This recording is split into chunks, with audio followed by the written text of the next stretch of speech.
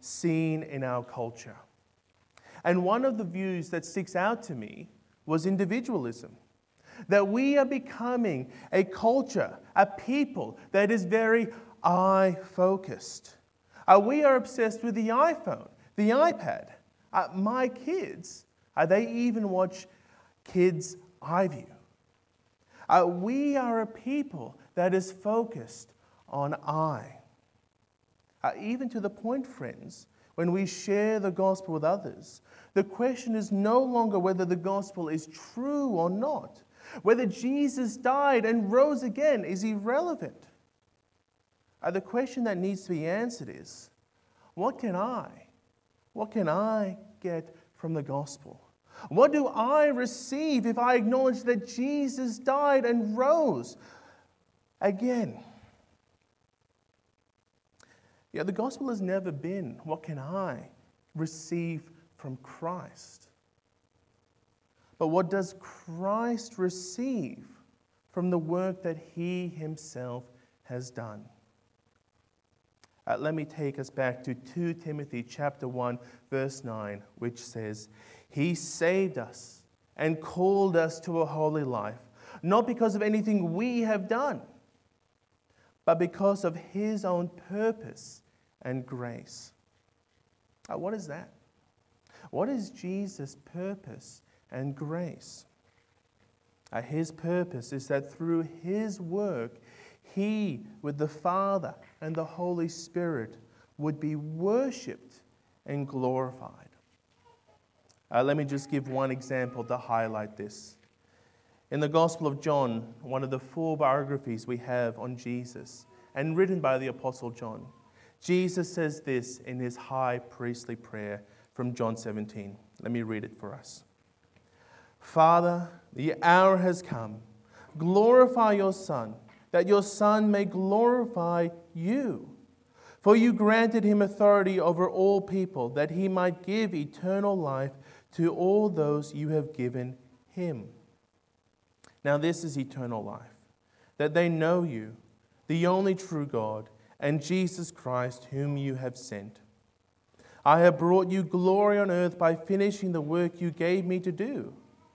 And now, Father, glorify me in your presence with the glory I had with you before the world began. The purpose that you and I have been called to, having been saved by Christ, having been given life, salvation, and hope, is that we may worship him and give him glory. Last week, if you were here with us, we heard how Paul encouraged Timothy to continue with the calling that God gave him. And it was likewise an encouragement for us. Each of God's people have been called to a holy life. We are called to show how the gospel makes us different to those around us. But this holy calling is more than just how we live out the gospel. It also includes how we declare the gospel, how we make the gospel known. Our friends, the gospel must go out. The gospel, from the Greek word euangelion, means simply a good announcement. So first and foremost, the gospel is an announcement. It is a message to be declared. The message to be declared is the life, death, and resurrection of the Lord Jesus, in whom we find a message of hope to the problem of sin. And here in our passage, Paul says to Timothy, he says to us, go and declare the gospel. And in this passage, Paul says 3 things concerning the gospel, and these are our 3 points. First, the gospel must be shared. Second, the gospel will bring hardships and reward. And third, the gospel is and has always been Christ's work. Let's get straight into that first point, friends. The gospel must be shared. Let's look at verse 1 and 2. Paul says, "You then, my son, be strong in the grace that is in Christ Jesus, and the things you have heard me say in the presence of many witnesses, entrust to reliable people who will also be qualified to teach others." Paul reminds Timothy again of the grace God's people have been given. This grace is not just a singular act of Jesus dying on the cross, but the grace we have received is the ongoing work of Christ and how he continually works in the life of the believer, how he continues to intercede for them. And Jesus does this through the work of the Holy Spirit. Paul reminded us last week that you and I have not received a spirit of fear. What have we received? We have received a spirit that gives us power, love, and self-discipline. Friends, it is therefore in his strength that we are able to go out. We are able to live out God's purposes. So with the strength of the Holy Spirit, we must share the gospel. The gospel is not just a message for Christians. It is a message to be shared with others. Here at Cornerstone, we have a number of growth groups. And in my growth group, as part of our study, as we look at the passage together, we discern what is the good news of our passage, but then we seek to go, how does this passage then apply to us? Then we also ask the question, how might we also use this passage, the truths of what we've looked at together, to either encourage our brother and sister in Christ, or alternatively, how might we use the truths that we have looked at to share with the non-Christian? Friends, hearing God's word should never stop at us.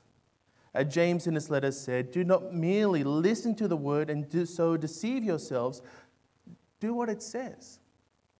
We should never think to ourselves that what we've heard or read is just some useful information to us.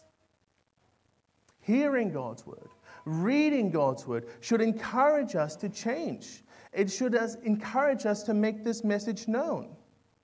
We need to be doers of the word and not merely hearers. So let me ask, friends, as we hear God's word, as we read God's word, are we changing? And are we praying for change? Do you pray that your dependence on God would increase? Do you pray that God would help us to turn away from our sin and to turn to him? Do you pray that God would use us to make the gospel known? The gospel never stops with us. Paul says to Timothy, share the gospel, make it known. Verse 2, the things you have heard me say in the presence of many witnesses, entrust to reliable people who will also be qualified to teach others. So Paul is saying the gospel is never to be just kept with you, kept with God's people. It is to be taught. It is to be made known. What Paul is saying to Timothy is a wonderful exhortation of discipleship. And I want to suggest that this exhortation is given to each of us. Friends, to share the gospel is not just an exhortation to pastors or elders. It's an exhortation to each of God's people. That men, women, even children, every person in the church would be equipped to share the gospel, to make it known. Let me just give one illustration that may help to give some clarity to this. Some of you in the church are aware that Lauren's granny died earlier this year.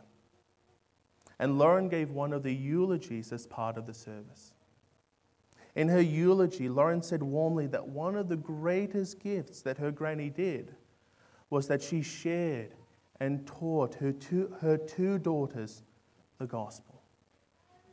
Daughters who embraced the gospel and ensured with their husbands that their children would know the name of Jesus. Sharing the gospel isn't just for our elders. It isn't just for pastors. It's given to all those whom Christ has called. It's a message for each of us to share. So friends, are we doing that? Are we doing that in our families? Are we doing that in the vocations that God has given us? Are we making the gospel known? And are we praying for opportunities to make the gospel known? Are we doing it in our schools, in our workplaces, in our families? Are we praying that the gospel will be made known? Remember, God's people do not do this work alone, friends. We do it in the strength and power of the Holy Spirit. He has not given us a spirit of fear, but a spirit of power, love, and self-discipline. So friends, the gospel must go out. The gospel must be shared. But Paul does say to Timothy, as you share this gospel, as you go and make it known, there will be difficulties. There will be challenges. But there will also be rewards. We come now to our second point. The gospel will bring hardships and reward. Verse 3-7, Paul gives us three metaphors of a soldier, an athlete, and a farmer. And Paul is teaching Timothy three lessons of what it means to serve Jesus.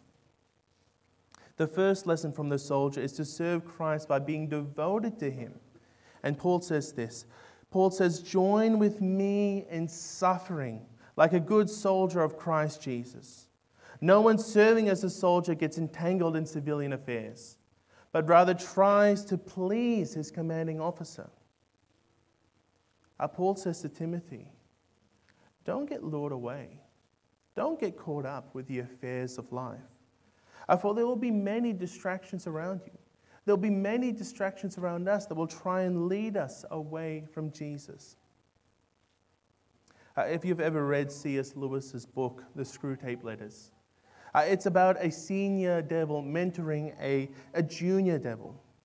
And in a nutshell, this senior devil, Screwtape, gives suggestions and mentoring to his nephew, Wormwood, of how he might distract his patient, how he might lure his patient away from embracing Christianity and following Jesus.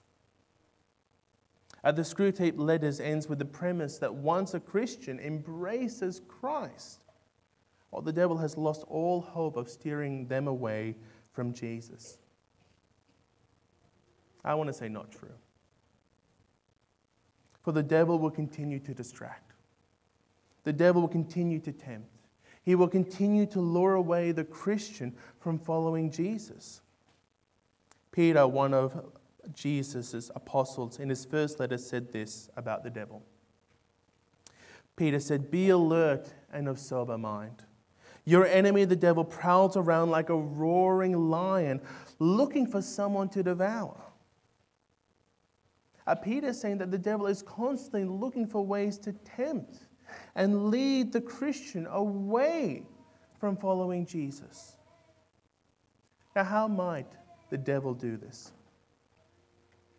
Well, the obvious is that the devil will distract the believer by letting them focus on the things of this world rather than Christ. However, I think the not so obvious distraction is failing to live out Christ's purposes. That the Christian can be reluctant to be a good soldier for Jesus. That we would fail to join in the work of sharing the gospel. I think sometimes, friends, we can be so afraid of sharing the gospel that we stop doing it. We are fearful of what others will say. We are fearful that we don't know enough about the issues of the day. We are fearful that we don't know enough Bible. That you and I can fall into the trap of cowardice rather than following our superior officer, Christ. So because of our fears, we stop engaging. Our fears distract us from serving Jesus. I know I've fallen into this trap. And I know I will fall into this trap again. And perhaps like me, you have fallen into this trap, and you are aware that you will fall into this trap too. So let each of us be encouraged with the promise that Jesus has given us, that when we are afraid, that He has not given us a spirit of fear or timidity, but He has given us a spirit that gives us power, love, and self-discipline. We have received the Holy Spirit. He will help us to be bold. He will equip us and continue to equip us to make the gospel known. So if you're feeling afraid, depend on the Holy Spirit. Come to Him and ask Him for the strength that you need to go out, to be a faithful soldier in Christ. The Holy Spirit will help you to be bold. So let's be confident in Christ and serve Him as a faithful soldier, knowing that He is first and foremost leading the charge and that Christ is working in us for our good. The second lesson is from the athlete. To serve Christ through perseverance marked by loyalty. Paul says this, "Similarly, anyone who competes as an athlete does not receive the victor's crown except by competing according to the rules." This year, we were able to have the Olympics. And to make it to the Olympics, it requires hard work. It'll mean regimented training, strict diets, and there is no cutting corners. If you're caught cheating, you're out. The games in ancient Greece were similar. But the winner did not receive a gold medal, but evergreen reeds, the victor's crown. And no athlete was ever crowned unless they competed according to the rules. The order of the day was, no rules, no wreath. So Paul says to be a good soldier of Christ will require being like an athlete. He is saying that to be a good soldier will require discipline. It will mean walking down that narrow path which Jesus spoke about in Matthew 7. And this path will be hard. This path will be difficult. But you know what, friends? This path, though hard and difficult, leads to life. The narrow path is loyalty to Christ, walking in His ways rather than those of the world.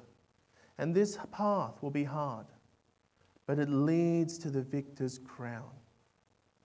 Paul says this in this very letter to Timothy. He says, "I have fought the good fight. I have finished the race. I have kept the faith. Now there is in store for me the crown of righteousness, which the Lord, the righteous judge, will award to me on that day. And not only to me, but to also all those who have longed for His appearing." Don't you look forward? Don't you look forward to receiving the victor's crown, friends? Paul says to each of us who follow Christ, who walk this narrow path, we will receive the victor's crown. Look forward to that day. The third lesson is then from the farmer. The one who serves Christ will share in Christ's harvest. Paul says, the hard-working farmer should be the first to receive a share of the crops. That the farmer who works in the field should share in the produce. It's the same with the soldier. The soldier who fights for Christ will share in the victory. Friends, if Christ has died for you, if He has raised you to life with Him in His resurrection, then you are united to Christ. We are co-heirs with Christ. And as the Christian lives out the calling that he has been given, there will be hardships. But there is also great reward. There is victory. Christ has won. And when He returns, He will claim His prize. An inheritance of nations redeemed and restored to the Father. God's people share in that prize of being redeemed and restored. The prize that we share in is being free from sin. It's being free from suffering and being in right relationship with God the Father. I remember what I said earlier. The gospel is the announcement of the work that Jesus has done, in whom we find a message of hope to the problem of sin. So when the race is fully over, when the Lord Jesus returns, the prize for all of God's people is a world free from sin, free from suffering, and being in right relationship with the Father. Don't you want that? Don't you look forward to that? I certainly do. The very thing humanity was created for, to be in relationship with God. We will have it once again at Christ's return.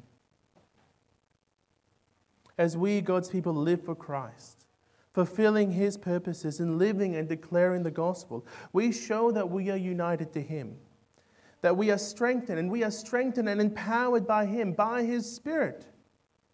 And friends, we will share in that reward. Our Old Testament reading came from Joshua chapter 1. The book of Joshua is the 6th book in the Bible, and it's about the conquest of Israel into the promised land.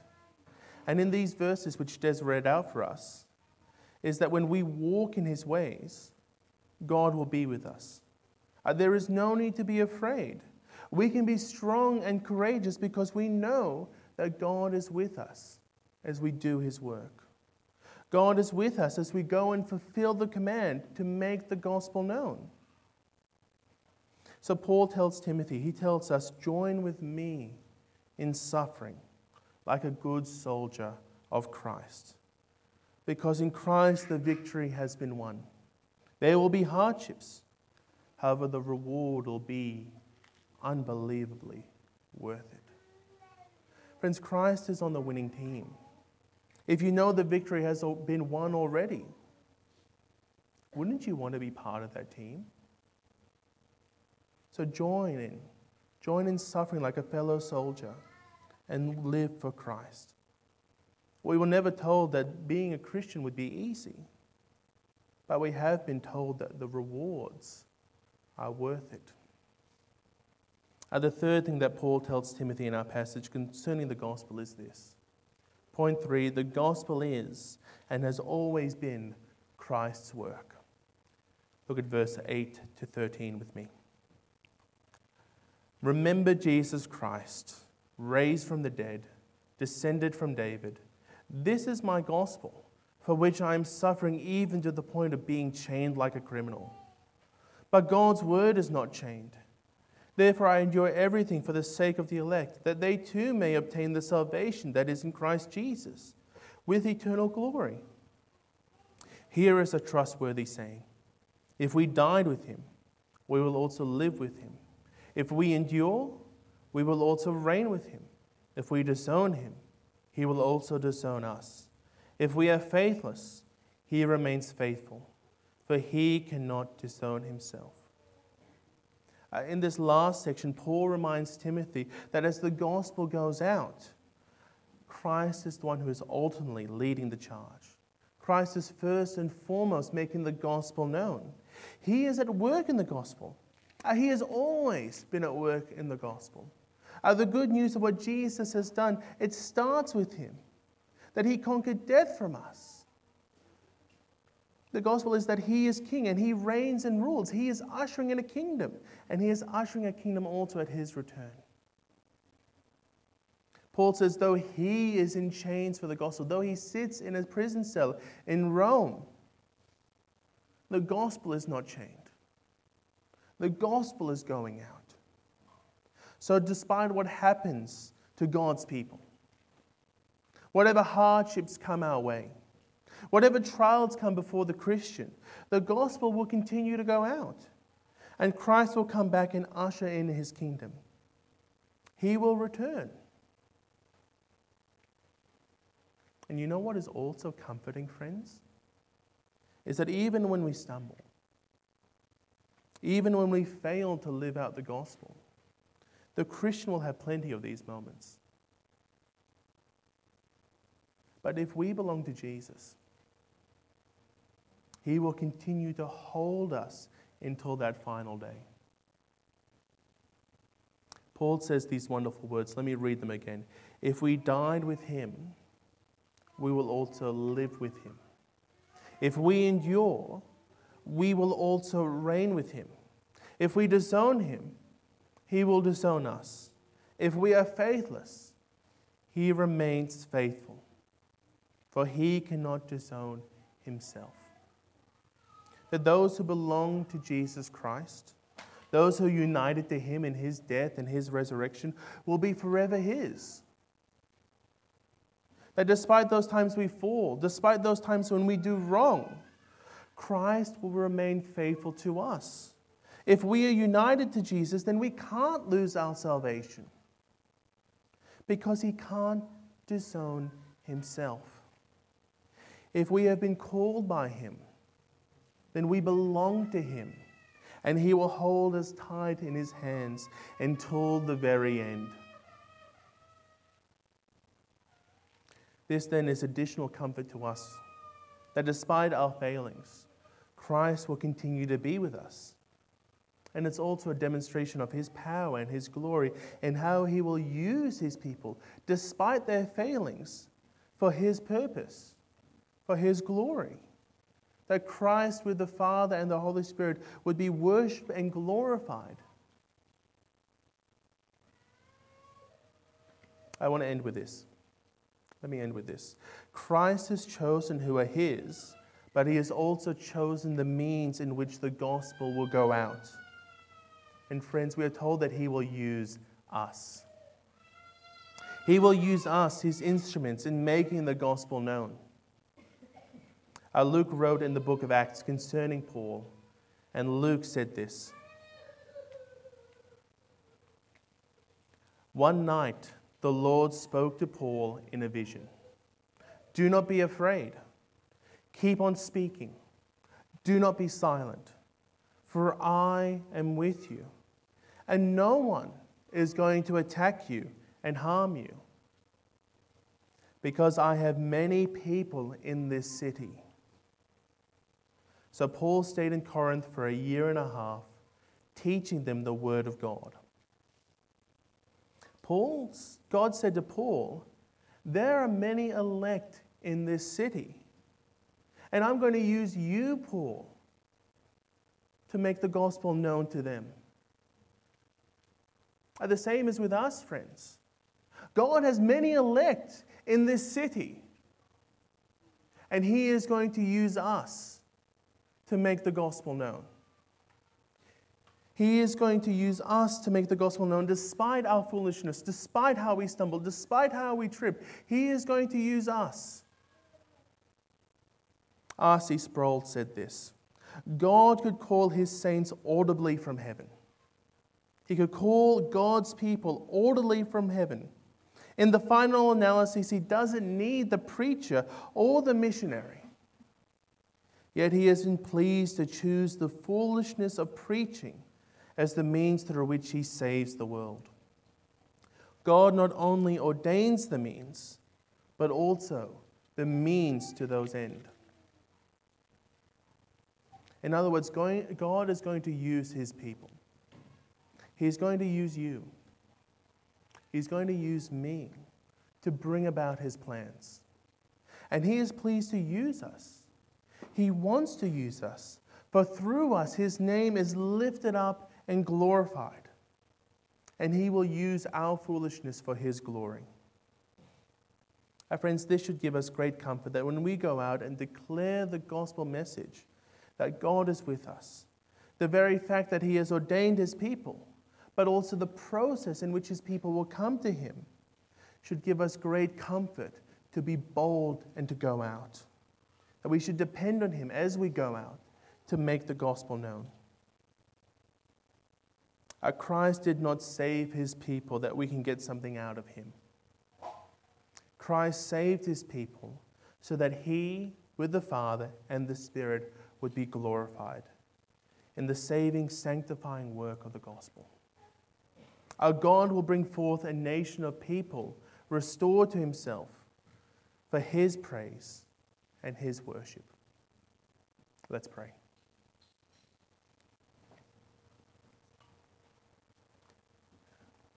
Our Heavenly Father, Father, we thank you and give you thanks and praise for how you saved us, your people. Have you redeemed and restored us through the work that Jesus has done? How he died for our sins on the cross, how he conquered death for us, how he rose from the dead, and Lord, how we are united to him. Our Father, this good news is not just for us. It's good news that needs to be shared. So Father, we pray by your Spirit, help us to be bold for you. Help us to make your gospel known. Help us to do this in our families, in our vocations, in the roles that you've given us. Help us to do this amongst friends and family. Help us to be bold for you, Lord. And help us to trust and depend on you, knowing that first and foremost, Christ is leading this charge. Help us to be faithful soldiers for your glory and for your worship. Amen. Thanks, musicians.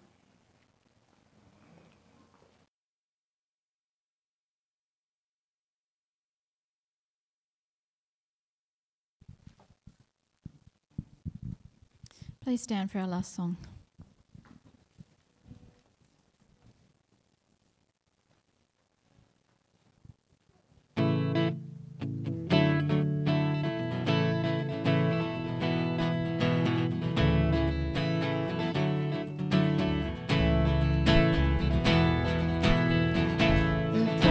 Saw in ages past, but in the distant dawn, the King is bound in agony. He'll rise to life again, and in his name a saving word, release from every stain, and in the darkness we have heard. This is God's holy plan. This is God's only plan.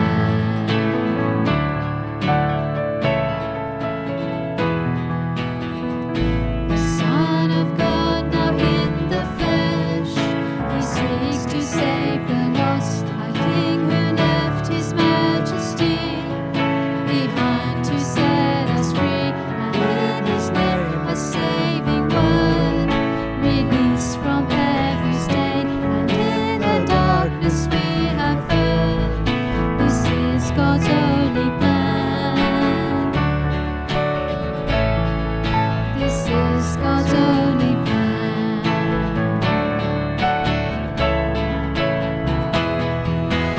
Oh, for 1,000 tongues to sing my great Redeemer's praises. Oh, for 1,000 tongues to sing my great Redeemer's praises.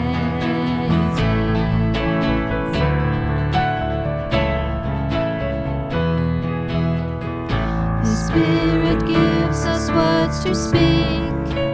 Jesus Christ is Lord, and as he breaks the hardest heart, he's worshipped and adored, and in his name a saving word, release from every stain, and in the darkness we have heard. This is God's only plan. This is God's only plan.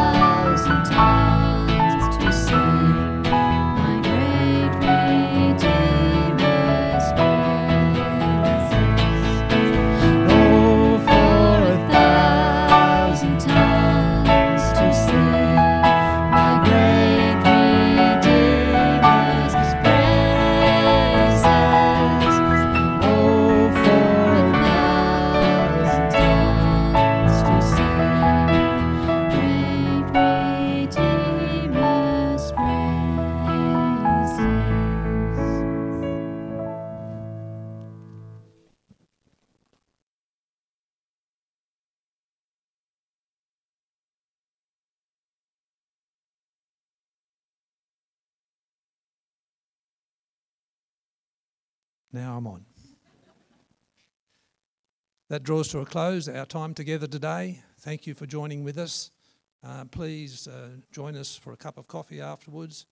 And if you're a regular here at Cornerstone, please make yourself known to somebody you haven't spoken before or to one of our visitors.